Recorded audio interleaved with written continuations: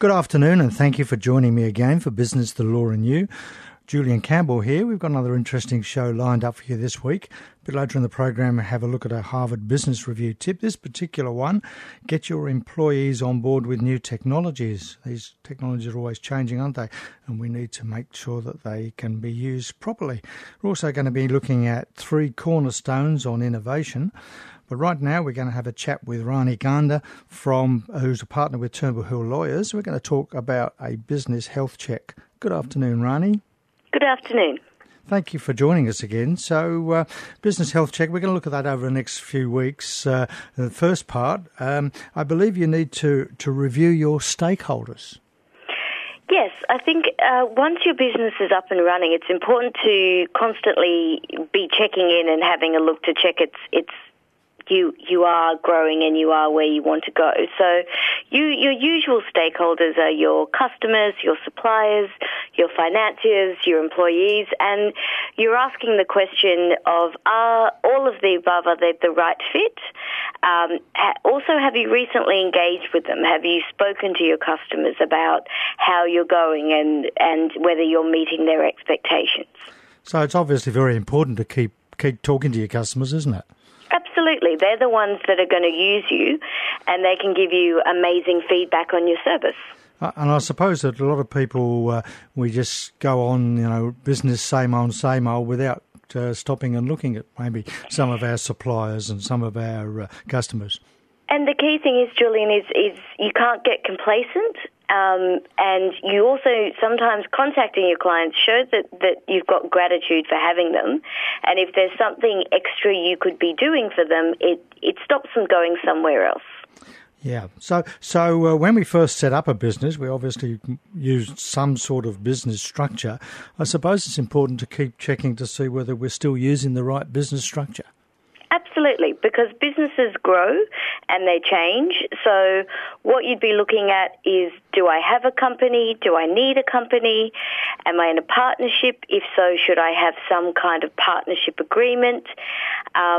If you're operating through a trading trust, sometimes they can be problematic. So again, just looking at that. Also making sure that with all the hard work you do, that you get the best tax outcomes, and that can depend on what structure you operate your business from. Yes, because each of the structures has different tax advantages, don't they? Correct, yes. And do you find that, particularly with the partnership structure, that a lot of people do not have good partnership agreements? I do. Being part of a partnership, we have an agreement, and it's great to have the rules and the expectations written down. So if ever down the track things weren't going so smoothly, you can always look back to what you intended to happen. And making an agreement when everything is rosy and happy is always better than trying to come to agreement if things haven't gone as planned. Yes, because I think from a legal point of view, partnerships is one of the most dangerous structures, really, isn't it, for small businesses? It is, but in some cases it's either a necessity in that the law says you have to, or you're doing it anyway, so you may as well document it. All right. Well, how do we look at where we're going? How important is it to keep setting goals for our business success? You have to make sure as a business owner that you're not just in your business, but you're working on your business. So what that may involve is taking some time away from your business, being able to set aside, sometimes it's an hour, sometimes it's a day, sometimes it's a weekend, but dedicated time to make sure that you've got a firm idea of what your goals are, what your strategies are. I believe in setting strategies once a year, setting goals once a year, and then having detailed strategy of how I'm going to achieve those goals. I work better if I've got a time frame and a deadline. And as I said, making sure that my business is heading in the right direction. So when we're talking about working on a business, we're talking about looking at that future direction, maybe doing a business plan rather than just doing the day-to-day things that involve all your time. Yes, so you generally can start with something called a SWOT, which is your strengths, your weakness, your opportunity, your threats. That sort of gives you an indication of where you're at, and then you can look at what you need to do to move your business forward. And I suppose one of the other things that you would look at when you're looking at goals is KPIs and indication back as to whether those goals are being achieved or not. Yes, I mean, if you don't have something to measure against, it's really hard to know where you're headed. So we're in control of a business, or we hope we're in control of business. What do we need to look at with regards to controlling our business? I think with it, what I look at is, am I being proactive or am I being reactive? Am I proactive in my marketplace or am I waiting for things to happen and then seeing if I can adjust?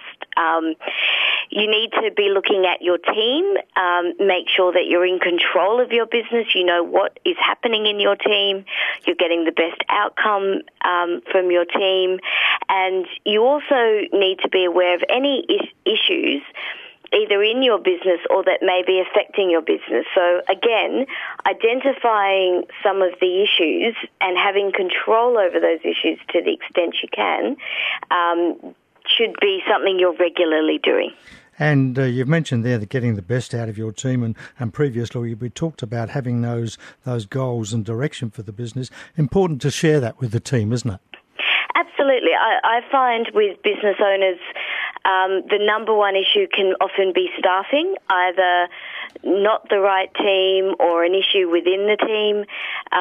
Unfortunately, you can get some toxic people in a team, but you can also get some absolute superstars. So it's about controlling that and knowing what you have and making sure that you're growing it.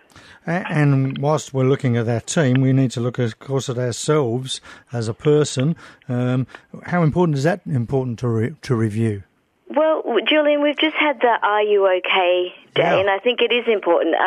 Being a business owner can be isolating because you may be surrounded by good people, but they are your team, so what you can share and communicate with them sometimes is limited.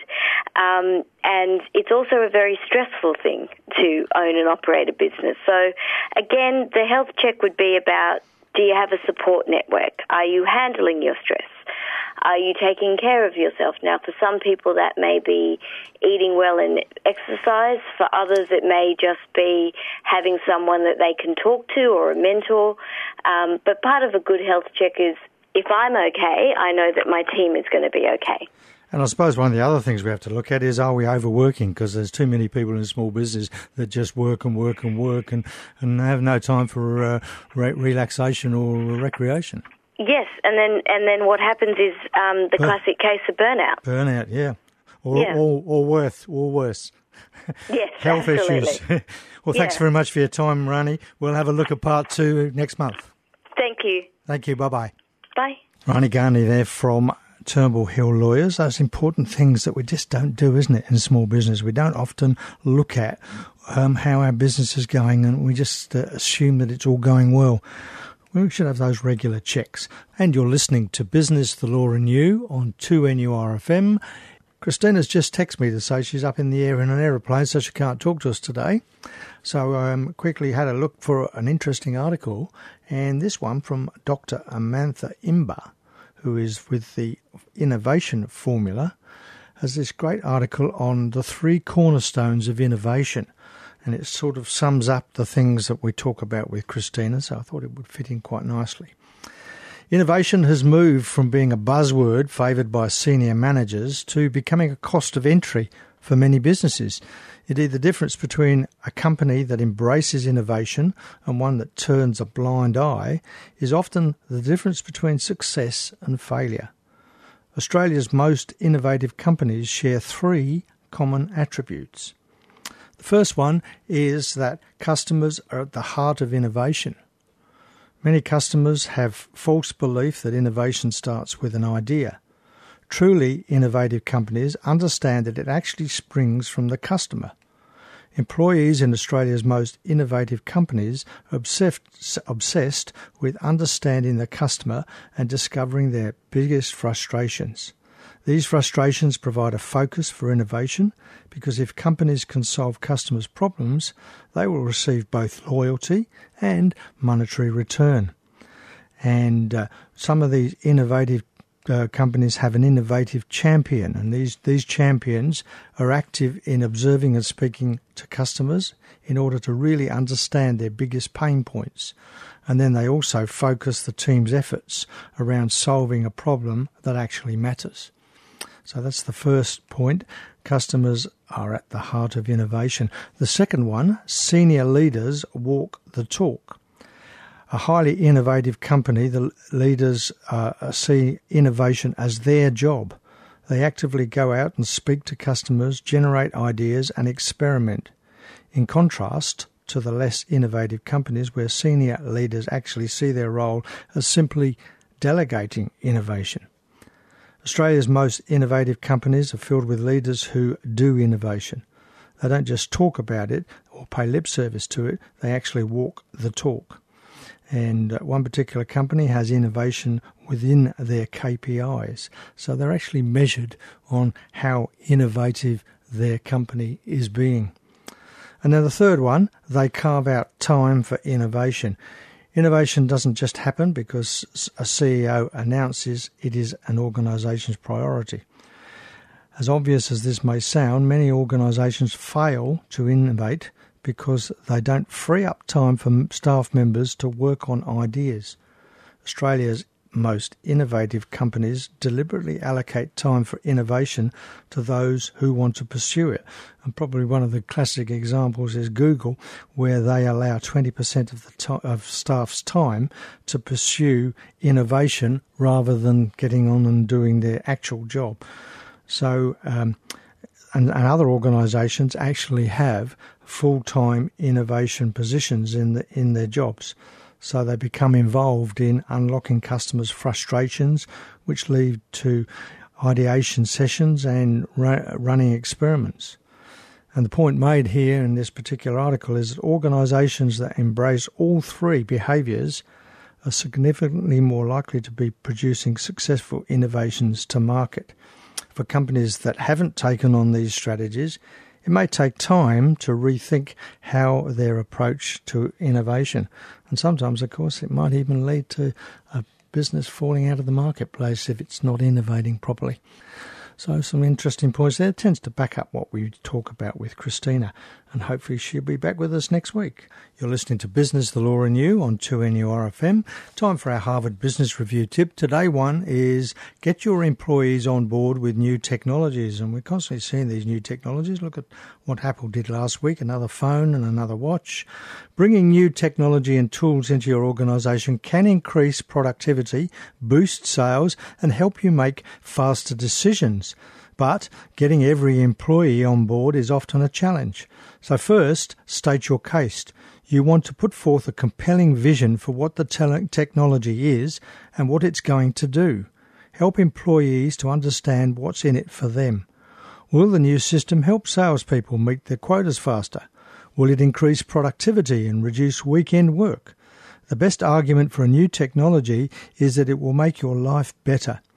After pointing out the benefits, you can focus on training employees. You want to customise training, so might prefer an online training session, while others might need more individual support, and lead by example. Show that you're investing time in learning the new system and empathise with your team about the challenges you're all facing. Well, thank you for being with me for the last half hour. I hope you've enjoyed the program. We've looked at a business health check for your business and the cornerstone of innovation. In a moment, Sarah Farley-Adams will be back with you with more of your easy listening favourites. Next week, we're going to talk about effective videos for your business with Chad Shuttleworth. Very interesting guy he is. He's got some very good comments to make. And we'll have that minute with innovation with Christina, who hopefully back on the ground, and some more business and legal news and views that might affect your business. I'd love your company again for Business, the Law and You at the same time next week. Until then, have an exciting and prosperous week. And as Jim Rohn once said, successful people do what unsuccessful people are not willing to do. Don't wish it was easier. Wish you were better. Thanks for listening to this podcast from 2NURFM at the University of Newcastle. Topics range from gardening to health, well-being, pet care, finance, business and travel. You'll find them all at 2NURFM.com.